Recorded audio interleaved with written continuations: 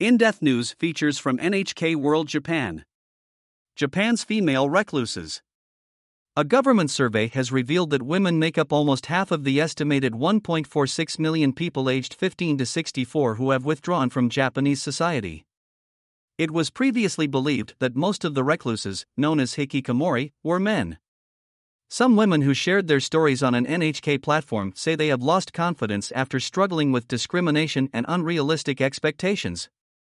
I sometimes think about taking a walk in the morning, but then my muscles become stiff. I cannot get my body to go out, says Michi, 45, who prefers to go by a pseudonym.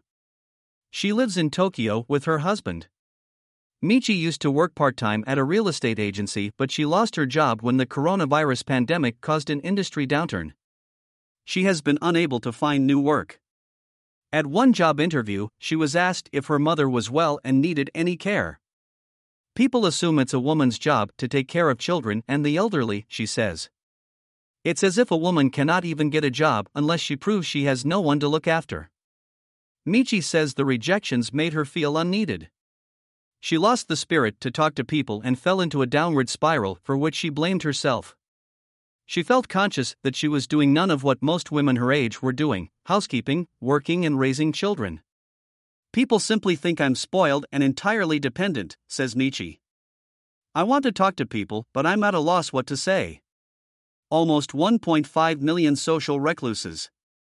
Japan's Cabinet Office conducted a nationwide survey last November to determine the extent of social reclusion. Among 13,769 respondents, more than 2% of people between the ages of 15 and 64 reported they rarely leave home. 1 in 5 of the recluses cited the coronavirus pandemic as a reason. The survey concluded there are an estimated 1.46 million people in Japan who have withdrawn from society, about 40% of them women. You may be interested in dying out of sight, hikikomori in an aging Japan. Hard to speak out. Women who are struggling to find their place in society shared their experiences in the comment sections of online NHK stories about the problem. Many of the 1,000 posts mentioned how difficult it was to speak out about the challenges they face.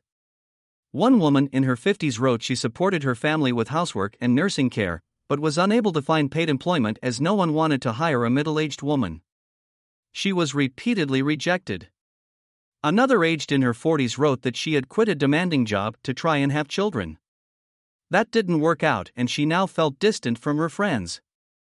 Journalist Kagami Masaki, who has covered the issue for more than 2 decades, says female recluses face different kinds of pressures than men. They want to pursue their aspirations and dreams, but they have housework and have to raise children. They likely refrained from making their voices heard even though they found life intolerable, he notes. A safe place to share worries.